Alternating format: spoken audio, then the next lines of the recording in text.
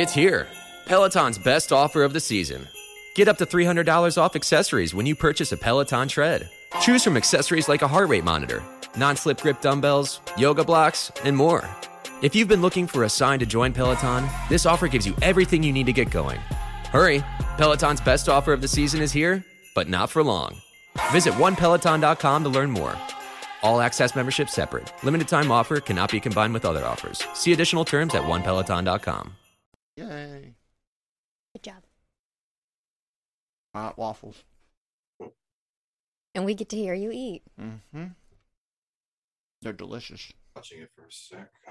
Making sure. Oh, did y'all see my shirt last time?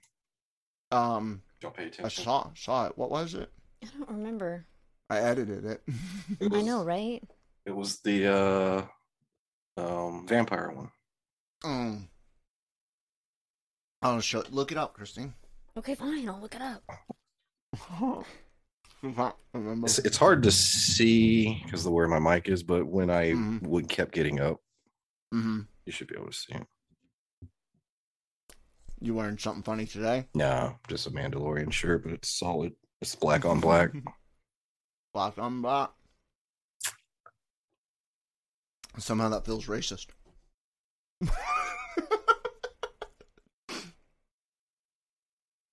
Yeah, miracle time.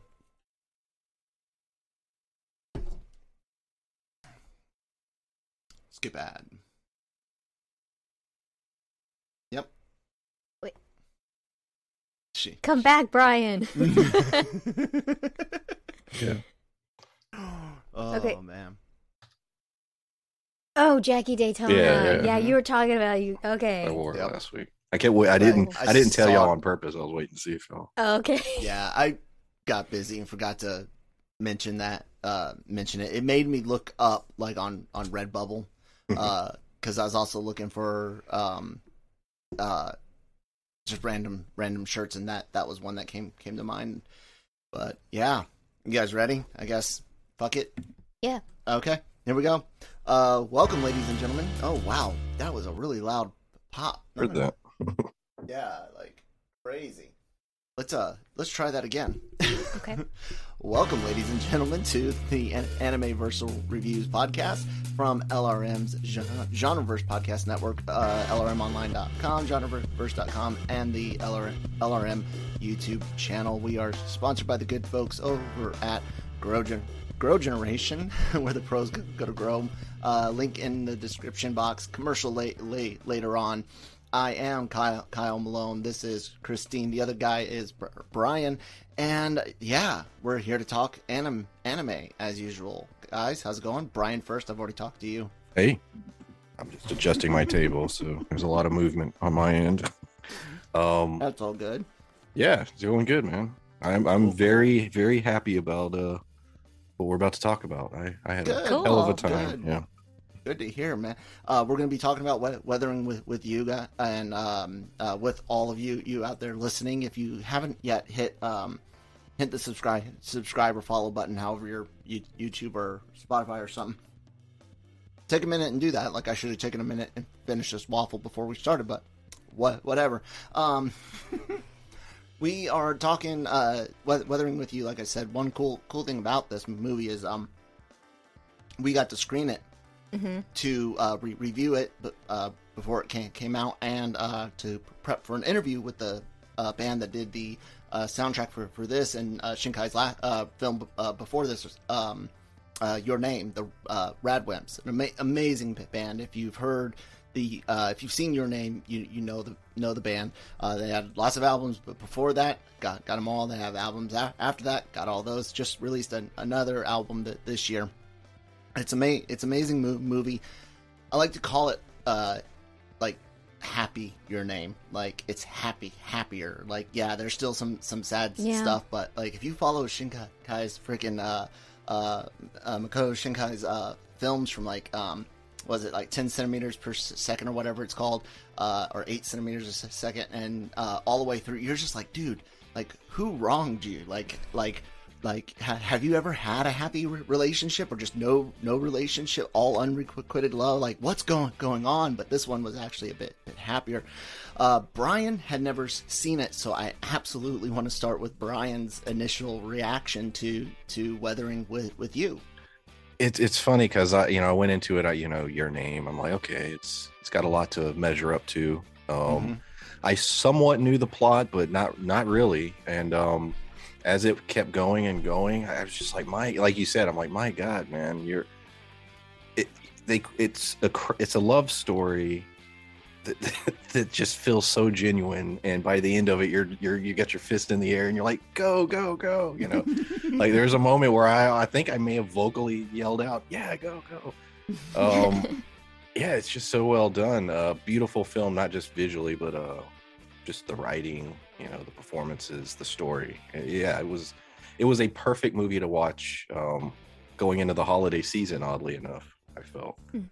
I can see that. Yeah, absolutely. Yeah.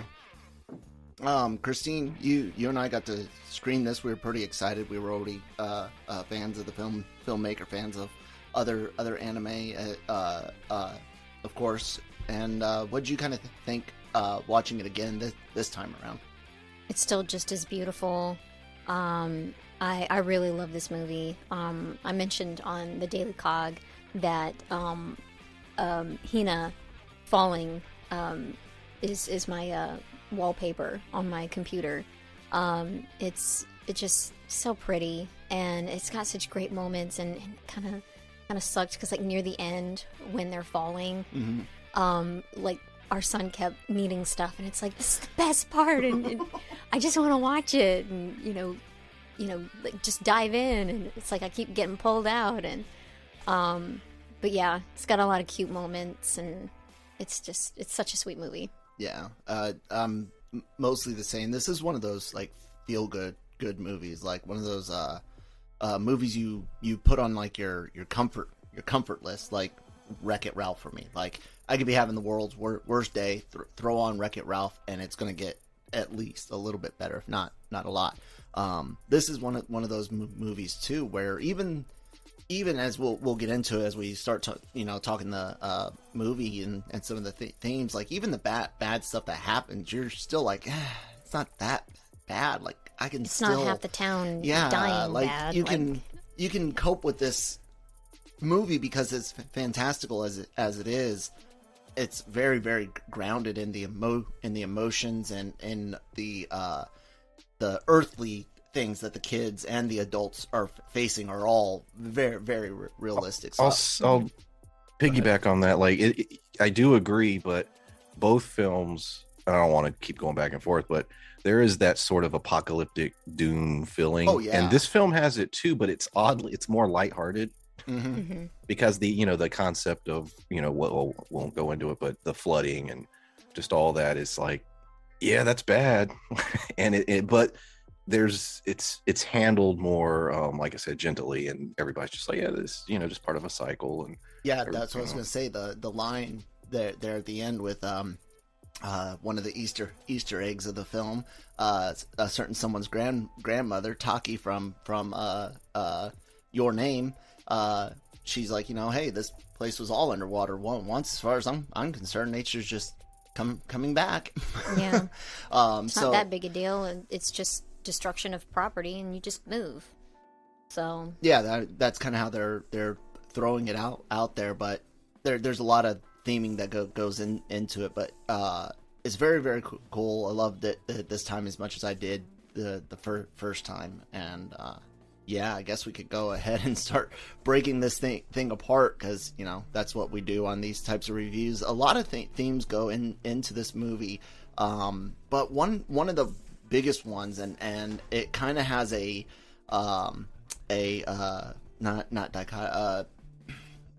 juxtaposition thing going on with it, and it's that idea of destiny and breaking free from it, but also the ideas of accepting certain parts of destiny. It's weird how they juxtapose where and when people will be willing to break that, and why.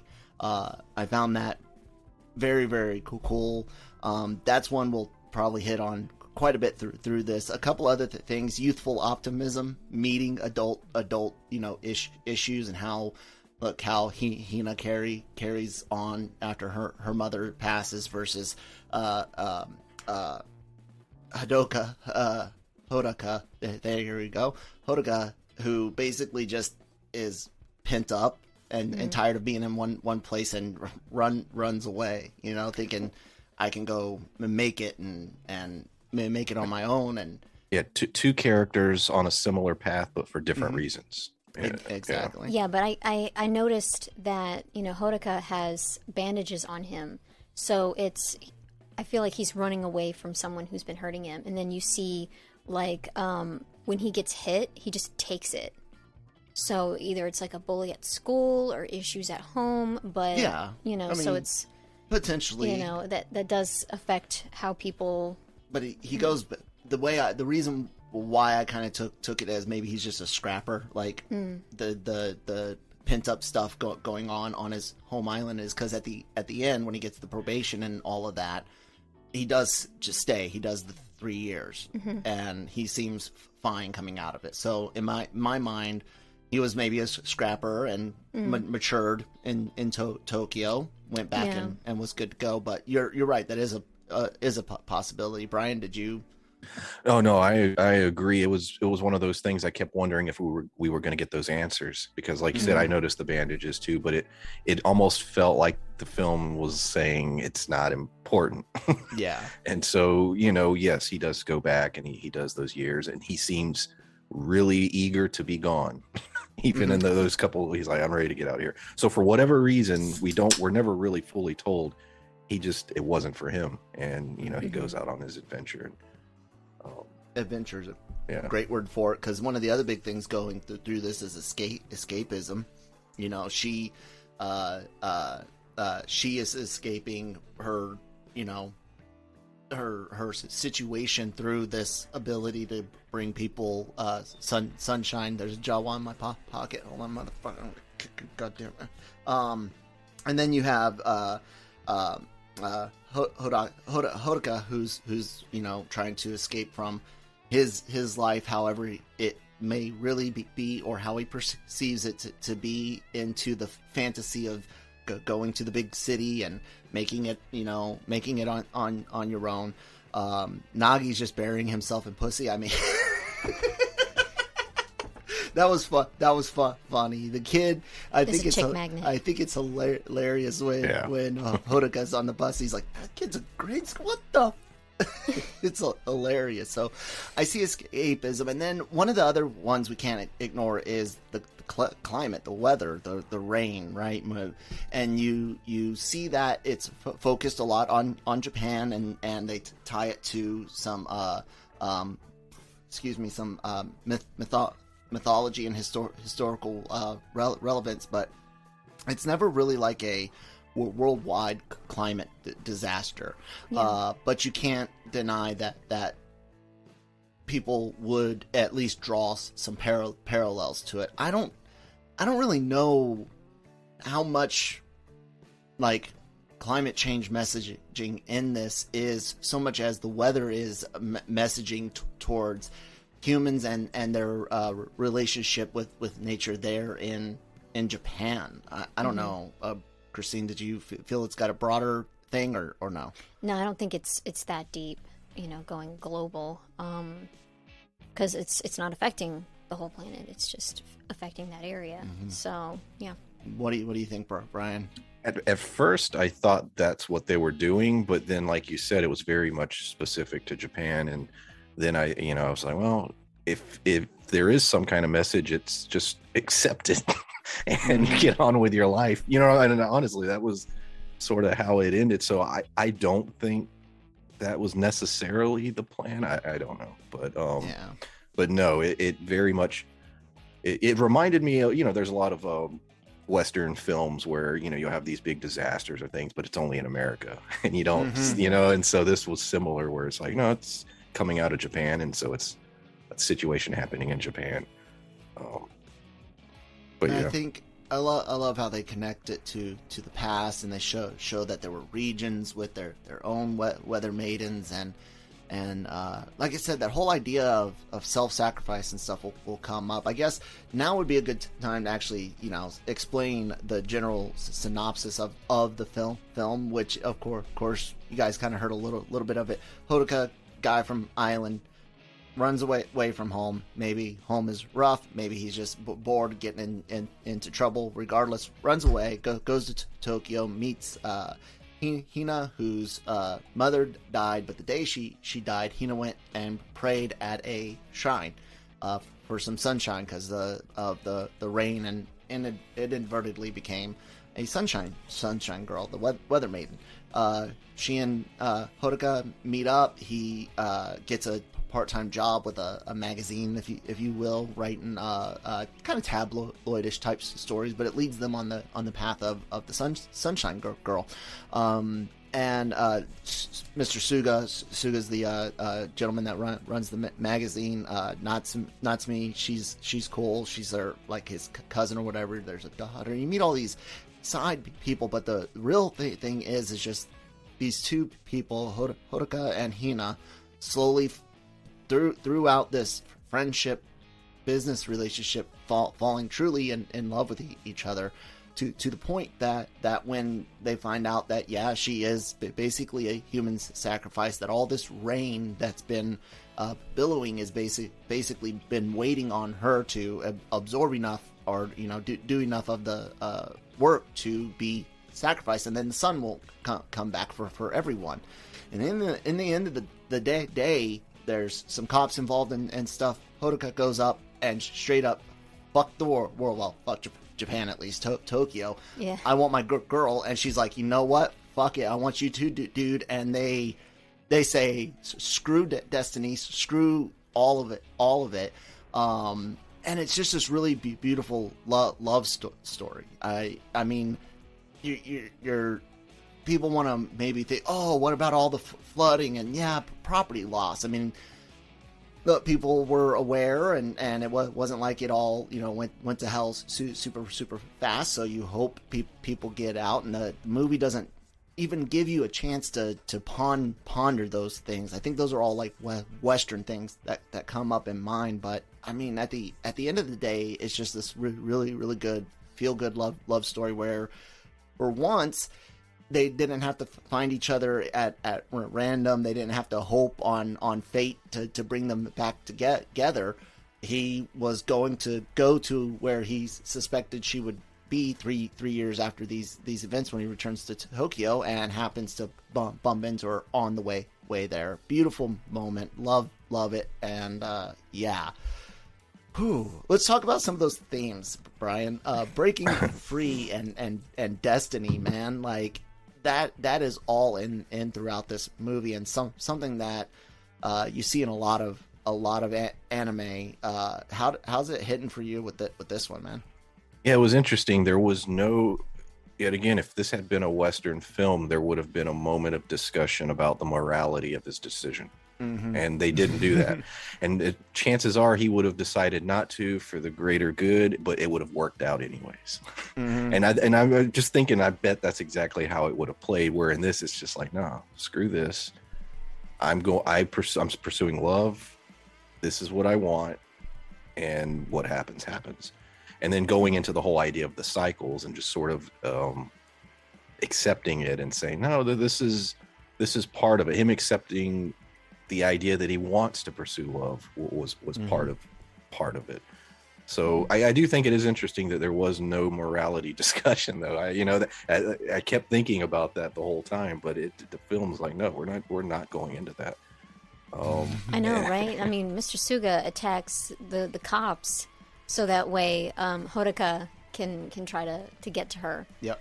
To Hina. So it's like everyone's just like, screw it. Let's run from the cops. Yeah, I love all that stuff. Well, that's another great, and I'm curious to what y'all think about it. So we get the two scenes where he pulls the gun, mm-hmm. and the first one, was there, but the second one was very intense because I didn't know what was going to happen. I was like, oh no, he's surrounded by cops, everybody's got guns out, and I'm like, what's he going to do? And it worked out, but why do you? I was curious. Why did they use such an extreme thing in the story? Because there are, it felt like it felt different than the rest of the film. That particular scene. Yeah. The only thing, because it is, when you think about it, you're like, okay, sure, you could have used a knife in some cases for the first bit, but when you get to that ending scene, you start trying to figure out, like, reverse writing. He needs to be cornered by the cops. He needs to have some way to keep the cops off him. Mm-hmm. You just start thinking, and I don't necessarily know if it was anything more than that. Just a plot device. Yeah. Yeah, I was just wondering, I did you think there was something symbolic about it? No, because... Oh, sorry. Go no, ahead. I kept trying to think if there was. I couldn't come up with anything. That's why I'm asking. At first time watching the movie, I thought they might do something, especially when she's disgusted with the gun. I thought maybe we're gonna see him go down this criminal path or something. Sorry, but she just then walks back, and you almost forget about the gun. Yeah. Until he's back at that place at the end. Oh yeah, it's here. And I think it's definitely meant to invoke the gravity of what a loaded gun brings, of course. But I didn't think it was meant to be any more than that. A gun is showing how desperate he is to get Tahina. Yeah. So. And he's a kid, so I mean, it's that too. Like he said, he thought it was a toy when he first found it. He's like, I was keeping it as a good luck charm. He didn't even mean for it to go off when it goes off the first time. Mm-hmm. So yeah, Christine, Destiny, and saying fuck the world. I mean, it's kind of fun to see that, right? Well, yeah, it is, and the thing is, it's like, human life can be so valuable, and we, like, for us Americans, like, we deal with, a lot of different types of, natural disasters, and it's just kind of like, yeah, things get destroyed, but you can rebuild. But the people that you care about, it's who you go for, and he is, taking a big risk in trying to get to her. She's that important. So, but. It's like I said earlier, it's just property. Yeah. Our stuff gets plowed through all the time. Yeah. Well, welcome to having a kid. And also, welcome to capitalism, because we need to take a break for a word from our sponsors over at Grow Generation before we come back to talk about youthful optimism. Yay. Grow Generation, where the pros go to grow. From propagation to harvest, they have everything you need for your special garden. Grow Generation serves customers across the nation and carries a wide inventory of renowned cultivation brands. Go to www.growgeneration.com, where the pros go to grow. And thank you guys so much for sponsoring the episode, as you usually do, Grow Generation. Link in the description box below, guys, and growgeneration.com. Youthful optimism is one of those things that you always see in anime, because it's, I mean, come on, we're always trying to appeal to something, and when you're old, you don't want to feel old, and you want to remember what it was like to be young. And I'm not talking nostalgia stuff. I'm talking about going for experiences, not Ghostbusters and Ninja Turtles and Star Wars type nostalgia, but those experiences. Brian, I know you and I, being typical army brat males, spent a lot of time out in the woods and stuff like that as kids. This movie, I had those types of fantasies as well, of going on a big adventure in a city. Did you not have that as a kid as well, Brian? In addition to playing army in the woods? Yeah. I traveled a lot as a kid, so I was in cities and in the woods camping. I spent a lot of time outside the house. Yeah. And when we're out there in the woods, and I'll bring the city part in with you as well. When we're out there in the woods, we're playing army, we're playing Predator, or some weird survival games. Camping, you mentioned, I've done that, and we're always optimistic about our ability to handle nature. What if a bear attacks? What if a wild cat comes in? And those types of fantasies play out, but when you actually hit the wood line, there's bugs. there's humidity down in Fort Benning, Georgia. There's rough ground, not clean water, no indoor plumbing. Like, it just smacks you in the face all of a sudden. Reality. And those things about the well, Brian, go ahead and bounce off that, and then we'll go into city type fantasy adventures. In terms of what? I was just kind of, this your experiences with meeting when your youthful optimism got smacked down in the dirt out there in outdoor world. It was funny because we used to, like you said, used to build forts or just, I don't know. There was always a sense of you'd leave your house, you'd go out into the woods, and something cool was going to happen. There was always going to be an adventure. And I remember when I forget what grade, 6th, 7th grade-ish, a lot of my friends had moved. This was right before I moved. And there was this summer where I had no one. And I remember I stayed in the house almost that entire, I remember that summer vividly. I watched MASH and Sailor Moon, like also, they were on TV like every day. It's cool. It was a weird TV block, but anyways, I'm bringing up that summer because that was the one where I stopped going outside the way I used to, and so there was sort of that reality of, I don't know, that I guess the magic died when everybody left in a weird way, and yeah.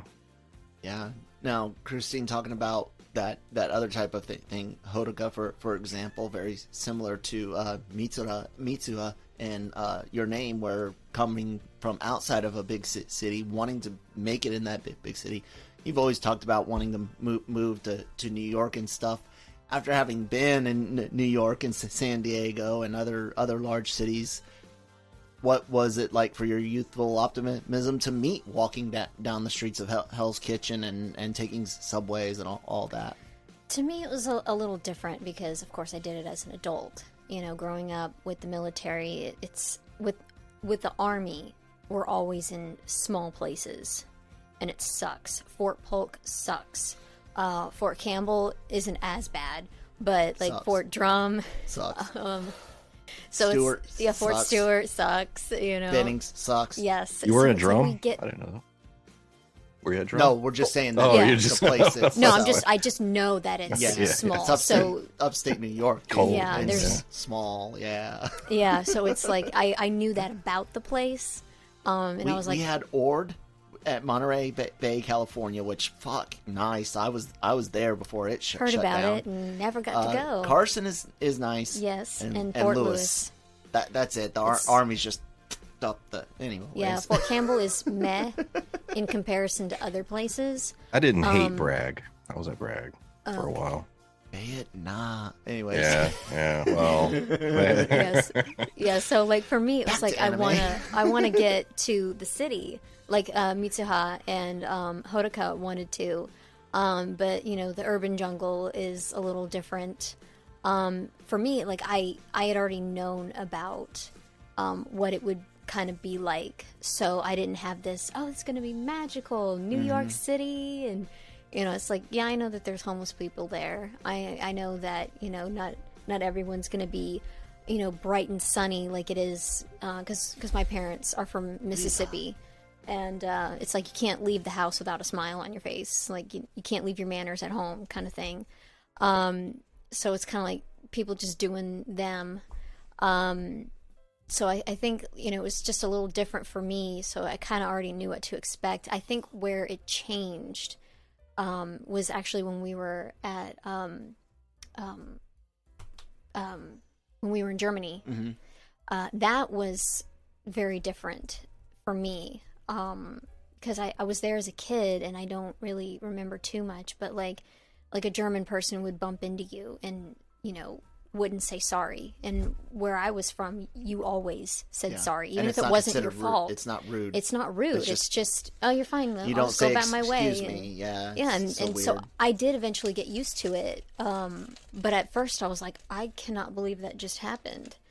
Kind of thing, because everyone where I was from is like too friendly. So it's like, I guess that's why a lot of people outside of America are like, y'all are too nice. Yeah. It's kind of, and we're like, fishy. no, we're not. We're all assholes. Yes, and, like, not really. And that's just us comparing it ourselves to everyone else, where it's not necessarily them being assholes. They're just not beat over the head with be nice to everyone. Yeah. So I mean, there was shock as an adult, but it wasn't like that as a kid. But yeah, I did want so badly to move to a big city. I liked it so much better than being in a place where there's not much to do and everything. It's like you have to get in a car to drive somewhere. It's incredibly annoying. Yeah. Anyways. Yeah. Getting over towards one of the last things to really talk about thematically is the act of being selfish, making choices for yourself. And not for others. Hina spends the whole movie doing things for other people, doing things for her brother, doing things as the sunshine girl, trying to do things for her mom there at the beginning. And at the end of the day, it's a selfish choice that they decide to make. And I keep there's a line from a song from the band Bass side. And it's I can never say I'm truly free until I stop replacing I with we. I might have messed up a word or two there, but there's some truth to that. And often I keep telling people, I used to say it in the military all the time, you can't take care of others if you don't take care of yourself. And putting the mission first sometimes requires you to put yourself first. So here we have this ultimate thing, and I love the line that Hodaka says to Hina after he grabs her from the Cloud City, Empire. But after he grabs her from there, he's like, "Pray for yourself." Yeah, I think that's a very, very powerful thing, and the Westerner in me, of course, wants to analyze that and be like, here's a female character that has played a motherly role, the self-sacrificing role, and that's a pretty powerful and impactful thing to say. Pray for yourself, and she does. You don't have to look at it from the Western point of view if you don't want to, because it's just a human thing. To do that, to say I'm tired, I'm taking a break, Christine. When that moment comes, like, go talk.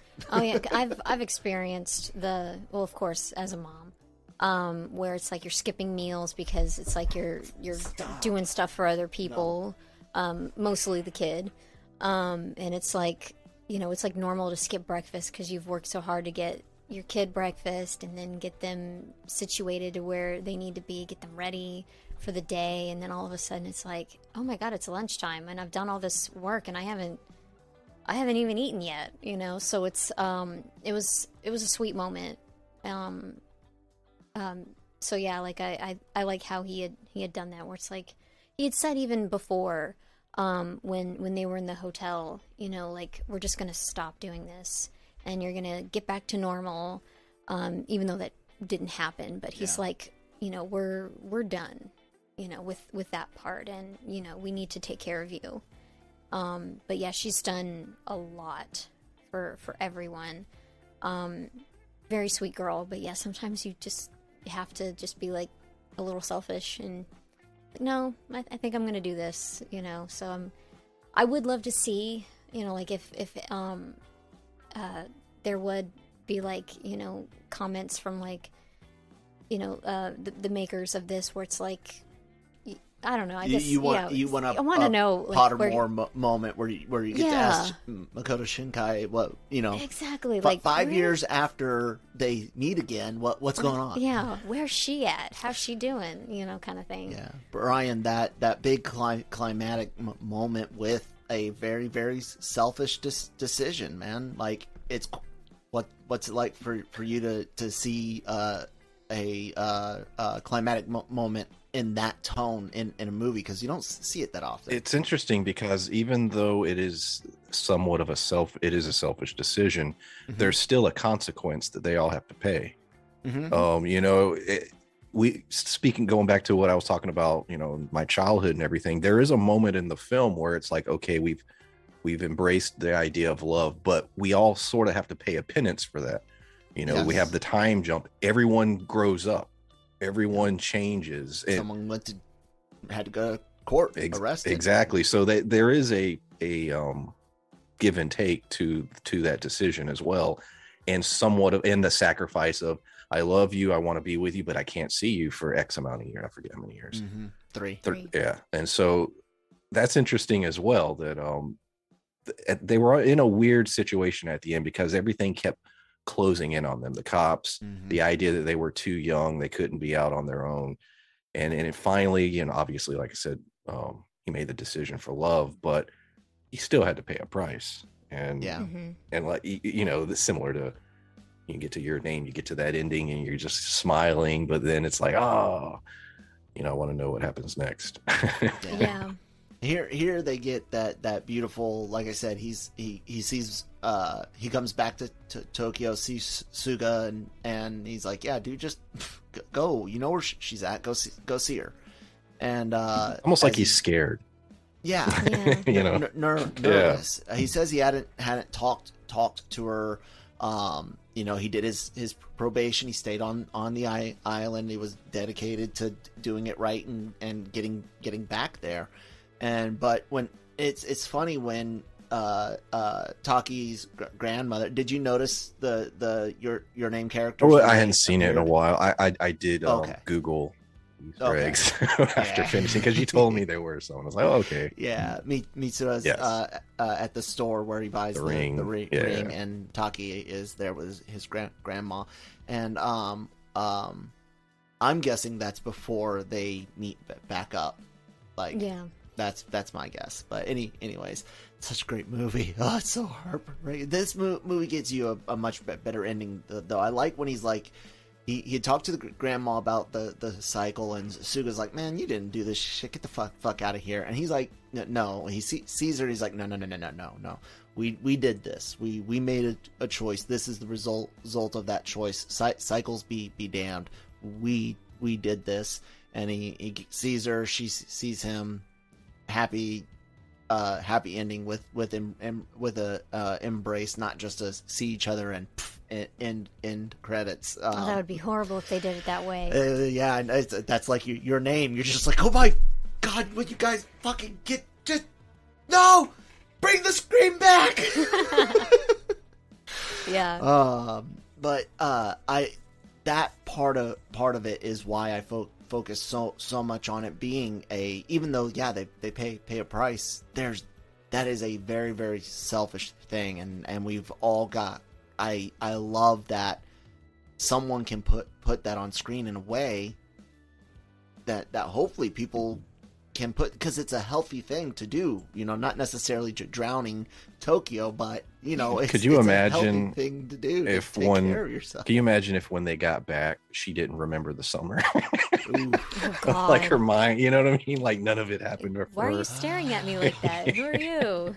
I would have been like, this is bullshit. Like, come on, guy. What's wrong with you?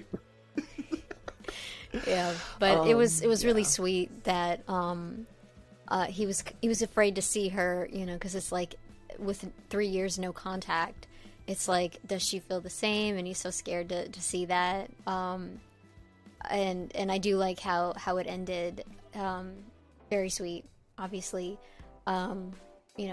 Embrace. Yeah. And then done. Yeah. Anything else about themes before we run through some of these characters real quick, which we'll touch on themes again with some of them? No. Okay, cool. We're moving on to these awesome characters. We talked about Hodoka and Hina quite a bit, but I just wanted to let Christine, those two. Was there anything else specifically you wanted to talk about on them or bring up for Brian or mine opinion? No. Brian, did you have any other notes on the main characters? No. Okay. Neither did I. They're both great characters. I like Suga, the publisher guy that saves Hodoka first on the ferry over to Tokyo from his island. He was gonna fall. He went to go see the rain wall hit, and Suga saves him.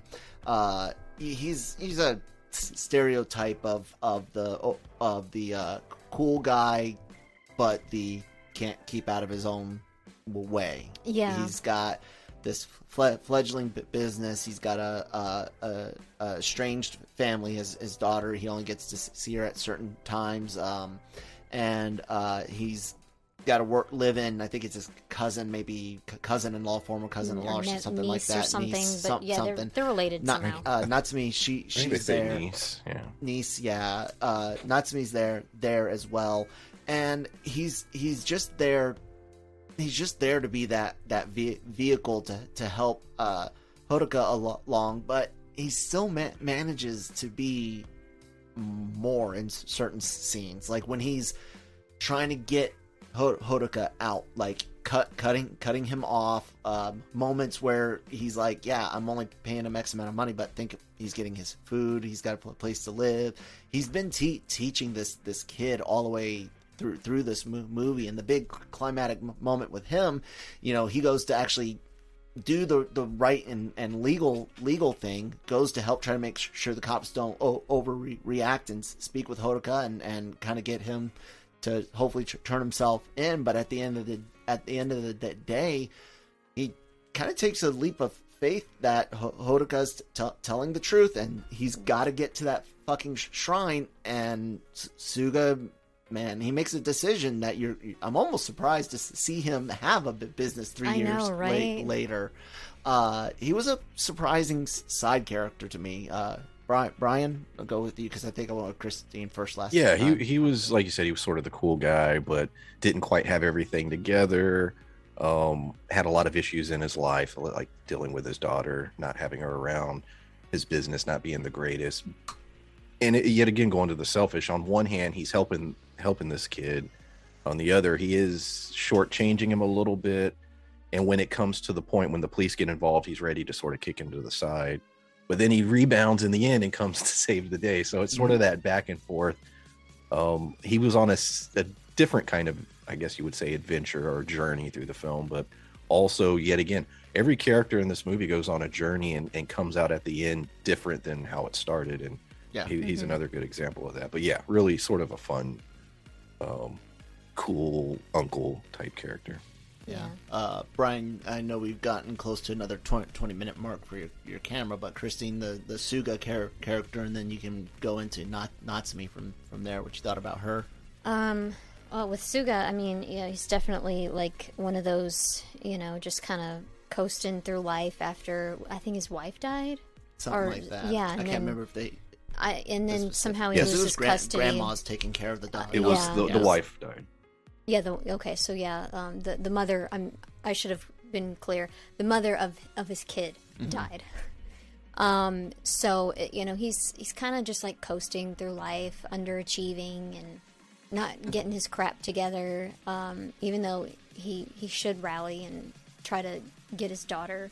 But yeah, he definitely has some character growth in this.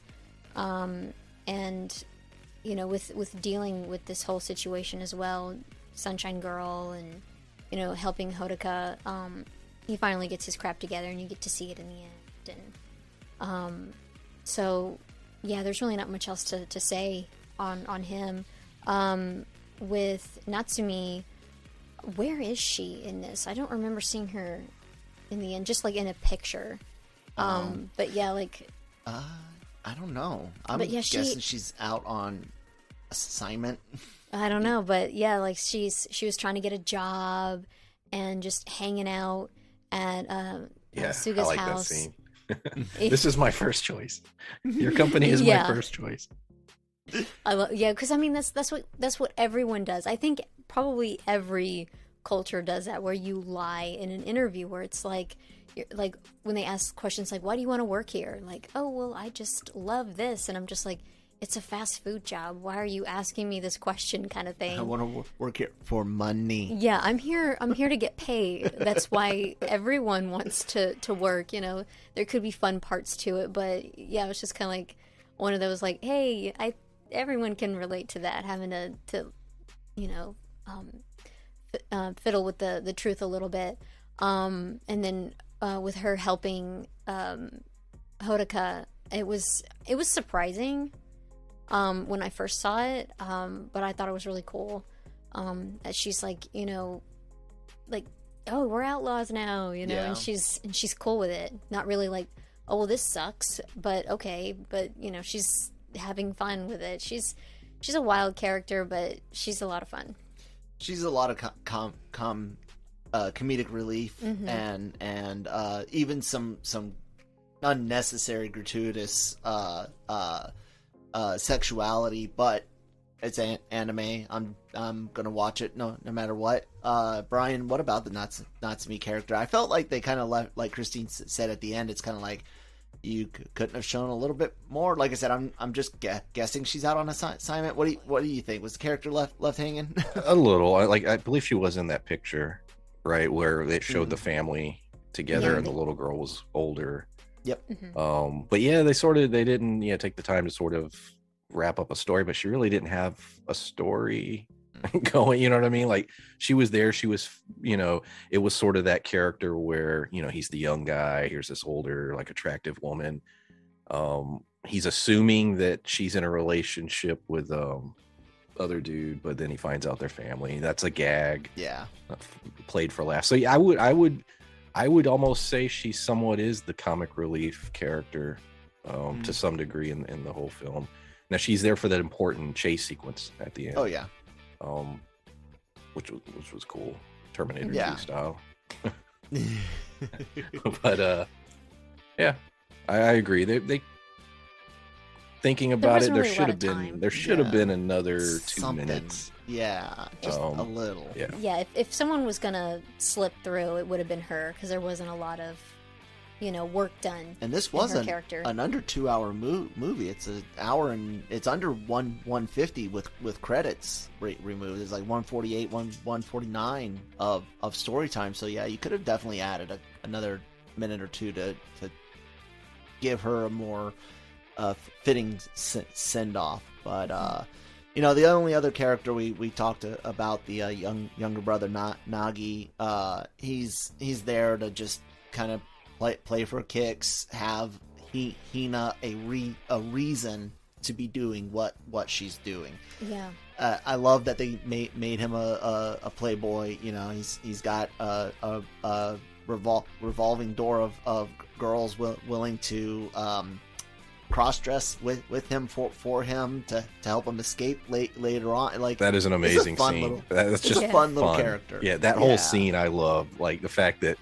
you have that much charm. Exactly. Oh my God. He's captured, and the two girls come to see him, and he like gives a signal, to execute the plan and everything. You're like, wow. He at first he came up with all this, to escape, and then he had people willing to play along. Like, yeah, it was funny because it was like the girl who left was the ex, and then so the girl that stayed behind is like, I can't believe you brought your ex into this, and she's undressing and taking the wig off and helping him out, and it's like, yeah, that is kind of messed up. But you need someone to use as a distraction, but it was just like she just took it.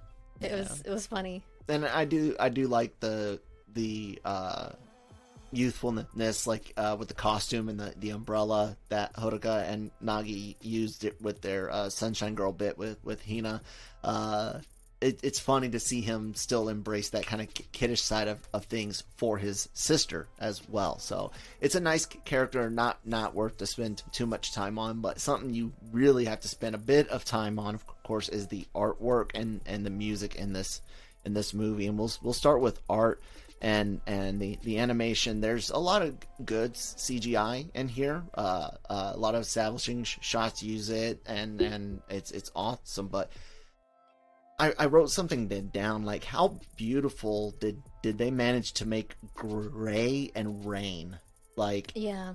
it's stunning the way they use even the little fish and whale-like creatures that you can The water see fish, I in it. guess. Yeah. But even without a lot of light, of course, the light scenes when lights breaking through is beautiful. But man, gray and rain was gorgeous here, Christine. Yeah, they had where that little boy is looking outside, and that's where he sees the little water fish, and you see the rain hit where the glass separates inside and outside, and it was just so beautifully done with that. And then, of course, like seeing light shining through when the rain stops.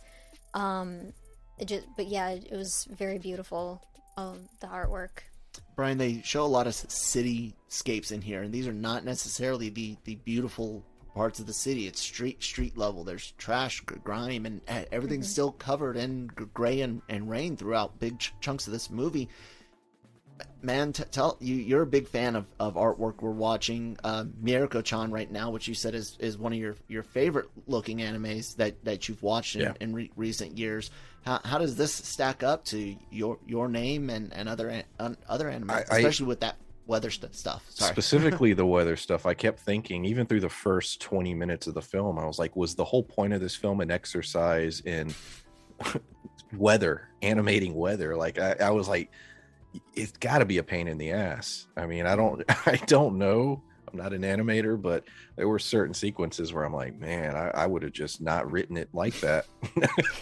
That's like, I feel like, no. It's funny. I'm not that mean. But yeah, there was just so much of it. And the movie's called Weathering with You, and the whole theme is constant rain, so I get it. But even little scenes, like there's a really great scene, very simple, but even it looks so well when it's flooding and he opens the door or window and the water pours into the apartment or the house or the bar or whatever it was. And then for the rest of the shots, that there's a not quite ankle deep water in those shots, and then the escape sequence, and obviously the last, the big falling sequence. So yeah, no, just absolutely gorgeous. And like you said about the city stuff, I love that kind of stuff. I like the Persona series of video games and sort of navigating the streets, or the Yakuza series. So, there was a lot of, that in this. And the ending, when the boat comes into town and you get to see Tokyo underwater. And you're seeing, the changes and everything, and I was like, oh, that's the fact that cool. The boat is floating over the middle of the suspension bridge. Yeah, like in between the towers. Yeah, they had other cute little moments, like with the cat.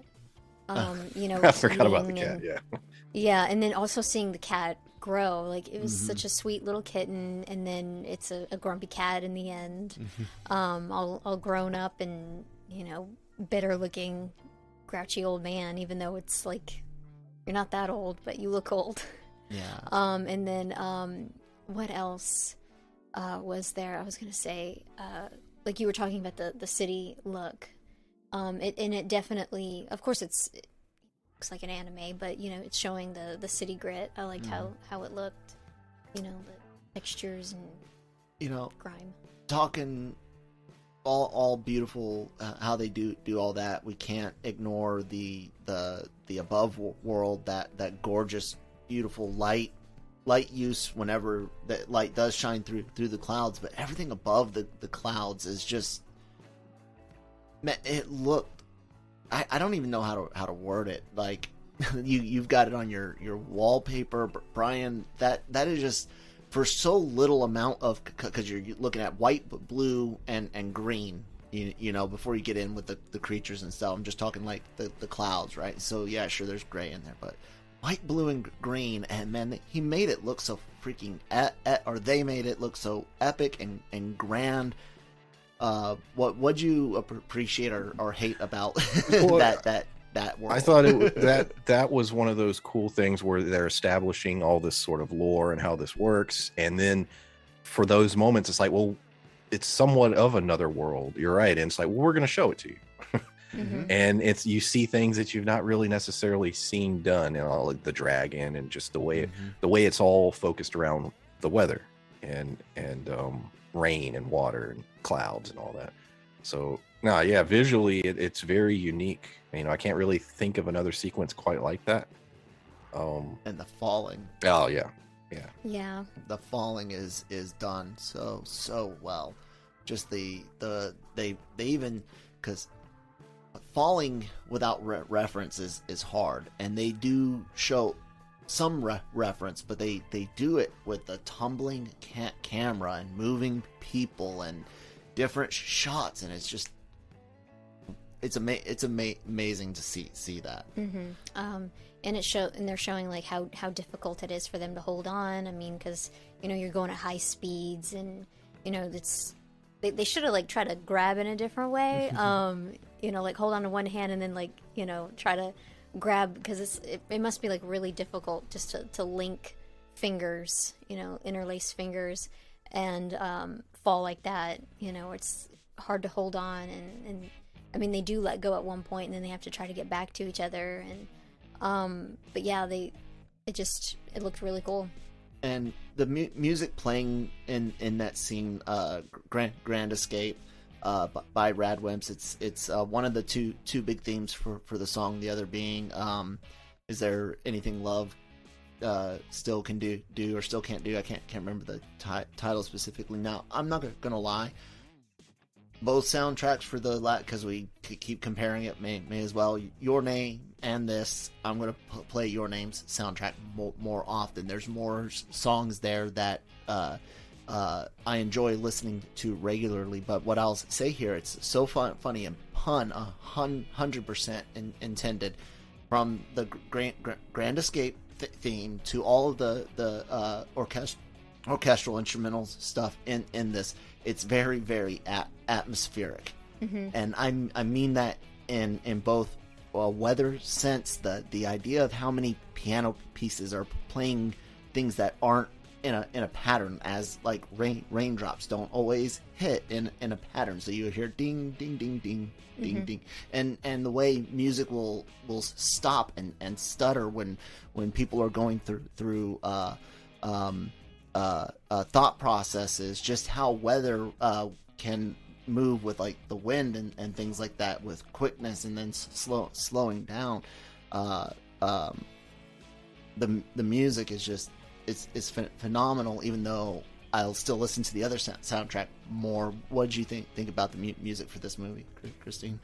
It was definitely fitting. I mean, like you were just describing it, it really brought the beauty of what you're seeing to the next level. You're really wrapped in this world, and it was just, I really liked it. They did a good job. I know, Brian, you and I are a bit more on those I don't want to say audiophile, because that's more like the actual sound quality, but you and I are also big. You listen to a lot of what's the word I'm looking? Listen to a lot of soundtracks. Not just that, but like rock opera stuff. Stuff with built-in things. So you and I constantly will hear like an instrument being used to represent something. Did you catch the weather stuff in the music? Like, I also and the film does, and I like, you have multiple somewhat like montages where you have a song playing, and I like that. It almost felt episodic in a weird way, like the film was broken up by these set pieces that revolved around a song and a sequence of events. And music is extremely important in this film, as you get through it. And I love when a film takes the time to build its soundtrack. It's not a throwaway. That's one of my biggest complaints about a lot of modern films. They don't give a shit about their soundtracks or the music that's used. And I can give several examples of great films that just have mediocre soundtracks. But this is a movie that's really revolves around the music in it. And yeah, I thought it was good. Hopefully I'll remember to link it down below, but I'll put the interview I did with the Radwimps, where I got to ask them about questions specifically for making music for this movie and how it was different on Your Name versus for this movie. And he talked about how the director had given him an idea of what the story was going to be about, and like I said, that's why I think, while sure, I think your Names has a lot of different songs, not just the ones with lyrics, but pieces that you could put on to almost anything, right? This was written for the wet weather, and I find it absolutely beautiful. So, Yep. Anyways, guys, time to grade it. It's really hard to compare against anything other than the creators' other works, but you also can look at Masoda Mamoru Hosoda, the guy Mirai and Summer Wars Bell coming up in January. This movie, I'm gonna wait actually and go with Christine first. What do you give Weathering with You?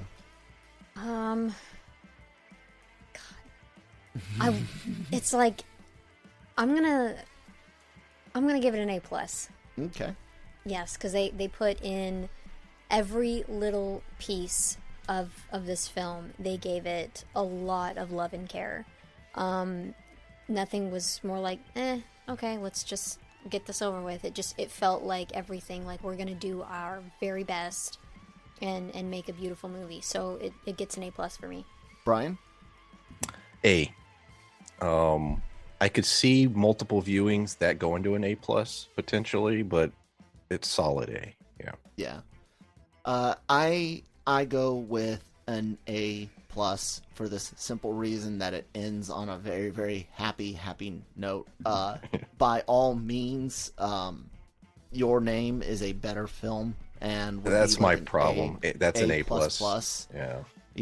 This is an A+ on a bias level, I guess, because of how it leaves me feeling at the end. While I'm not saying Your Name leaves me feeling bad, it's just like I feel more complete after this. You know what I'm saying? Like, I feel like I got a good, complete story, because with Your Name, you're like, well, wait a second, because this some fucking time travel shit going on, and your guys' memories are not the fucking same. I need some closure, and I'm never ever getting it, but it's still an A+. So, yeah. But yeah. Anyways, I guess that'll do it, guys. We'll wrap up. LRMonline.com, genreverse.com, LRM's Genreverse Podcast Network, wherever you get your podcast from, and all available on our YouTube channel as well, with a lot of celebrity interviews, both Zoom and in person, and red carpet, blue carpet. I think that was an Apple thing once or some shit. But check all that out. Follow, subscribe, leave some comments, reviews if you do that type of thing. We're pushing close to 5,000 subscribers on the YouTube channel. It would be great for you guys to help us cross that line and help us get some more sweet ad revenue and keep giving you guys all this stuff for free. Things like Marvel Multiverse Mayhem, where we've been reviewing Hawkeye and the Spider-Man movies leading up to Spider-Man Homecoming. We got No Mercy coming back in January. The Dragon Review does Wheel of Time on Mondays. Cantina on Fridays. Daily Cog, Breaking Geek. A lot of content, guys. So yeah, check it all out. Brian does other things besides anime. Brian, tell him about it. Yeah, I'm on YouTube. The channel is Pulp Mythos, and currently talking about shows like Dexter and Big Sky. Cool. There you go. Christine, anything you want to plug? No, you already plugged what we do together, so it's like, you and that's funny. It's like, anything you got to add, Christine? No. Okay, anyways, so, guys, yeah. Thanks so much for listening. We'll talk to you next time. Next week will be Miracle John, episode 10, I think it is. Yeah, so bye.